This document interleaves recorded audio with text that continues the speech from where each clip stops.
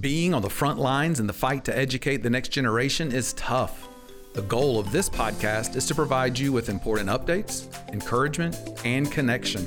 Welcome to the Institute Leaders Lifeline.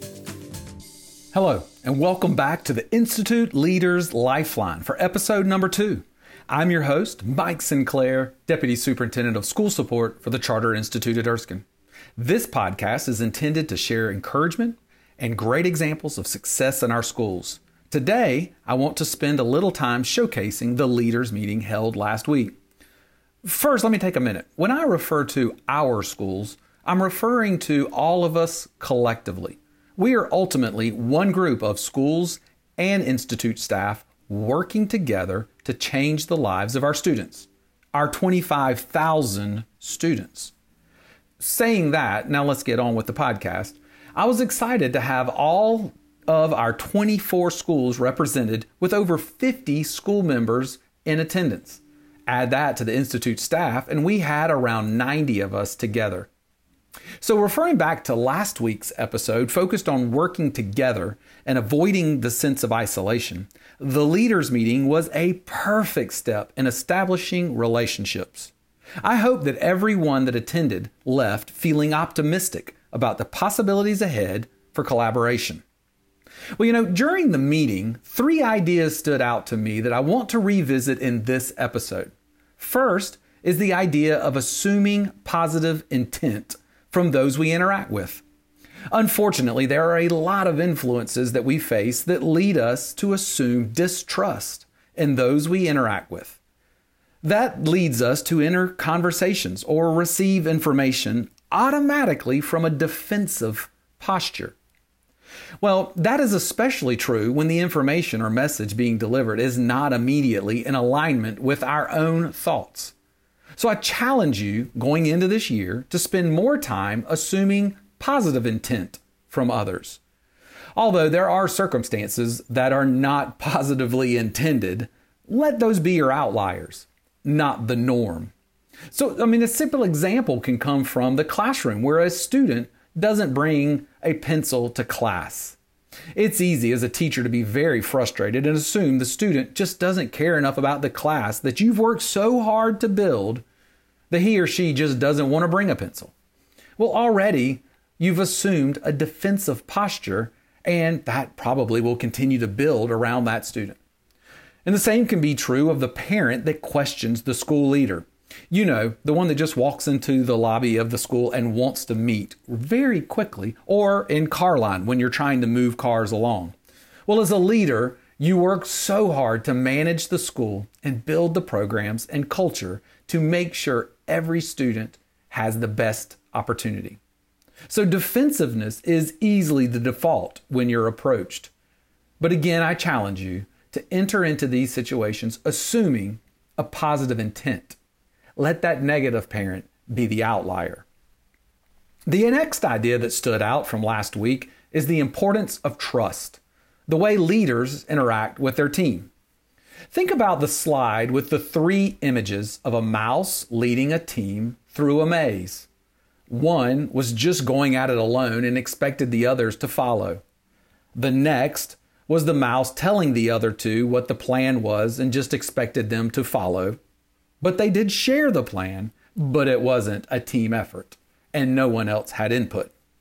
Now, the third image had all 3 mice on each other's shoulders, so that the top mouse, that third mouse, could see the entire maze. That certainly gave a better perspective for planning and a chance for them to talk and share what they saw. Well, which image depicts your current leadership strategy? Are you finding ways to build on the strengths of each team member to get the best advantage point to plan and execute that plan or adjust that plan? Are you trusting your team to hold the weight that you've assigned to them to make the team better as a whole and not individuals? Well, in leadership, we know trust goes both ways. The leader must trust their team to carry out the plans. But just as important, the team members must be able to trust their leader. Finally, V shared a quote that went like this: Doubt kills more dreams than failures. There is a critical need for a leader to be cautious and humble and aware of the difficulties ahead. But those should never create enough doubt to paralyze the decision-making of the leader. If we're leading schools focused on fear and making a mistake or fear of pushback from individuals or groups, we certainly will miss the opportunities in front of us to take risks and change the norm of education for the sake of our students. Now, I'm certainly not saying throw out caution and blindly jump into something, but I am saying a healthy confidence is required to lead your team. You have a dream of what the school can look like. You have that vision. Don't let doubt kill that dream before you have worked to make it a reality. Now, those are just 3 things that stood out to me. I'd love to hear from you, and you could share your highlights with me. Like I said, I'd love to look at including those in an upcoming episode. Now, on to some school news. At Belton Preparatory Academy in Anderson, Ms. McCullough has created the BPA Way. The staff is very intentional in their words and actions with the students to communicate the expectations for the entire student body. Of course, the staff follows the BPA Way too. Well, when I was there in the hallway, I heard a student ask another student that was being a little loud if he was following the BPA Way. I'm telling you, it's definitely part of their culture.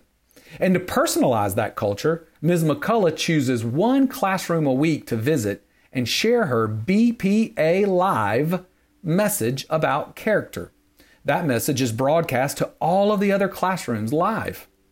Hosting Ms. McCullough's BPA Live has become quite prestigious for those students.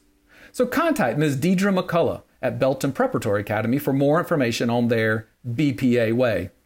Now, another great program is at Low Country Leadership Charter School in Hollywood. That's right, Hollywood, South Carolina, not California. Well, Ms. Lang is the principal there and has a great agricultural program. Their farm had goats and chickens and ducks and turkey, and I believe they're getting pigs soon for this school year. Students learn the entire agricultural process from the birth of an animal or planting of a seed through the processing of that product for sale. They will be planting their raised bed and field gardens very soon. Well, to bring the agricultural program into the lower grades, they've even installed some portable tower gardens. I think that's an outstanding program to get the entire school involved. Well, get in touch with Ms. Julianne Lang for more information from Low Country Leadership Charter School, or you could set up a visit. Now, I do want to spend just a minute reminding you about the Kids First Conference. I think we have 14 of our 24 schools with at least 1 person registered. And out of those, I think we had about 5 that are bringing board members. So I'm going to remind you, and I'm going to stress, I put it in an email I sent last week. Please sign up for the Kids First Conference. Bring as many people as you can.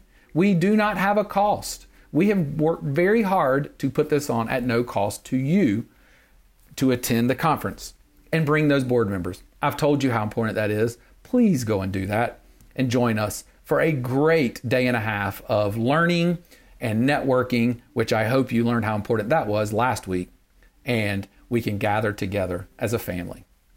Now, I'm going to leave you with a quick summary. First, enter into your interactions with others assuming a positive intent. Let the negative intent people be your outliers and look to the majority of those you speak with on an assumption that they have a positive intent. Next, build trust with those on your team. That goes both ways. And building on their strengths will give you perspectives and opportunities to have an even bigger impact on your students. And finally, leave your home each morning with a healthy confidence.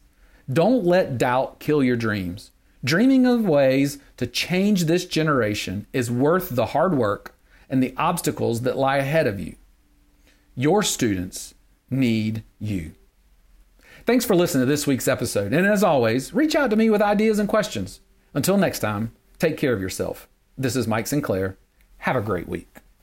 Be sure to follow the Institute on all of our social media platforms, Facebook, Instagram, and Twitter. At Erskine Charters, we'll have all of these resources, including this podcast, mini stories of our schools, and other things. So check us out. The opinions expressed within the content are solely the authors and do not reflect the opinions and beliefs of the Charter Institute at Erskine or its affiliates.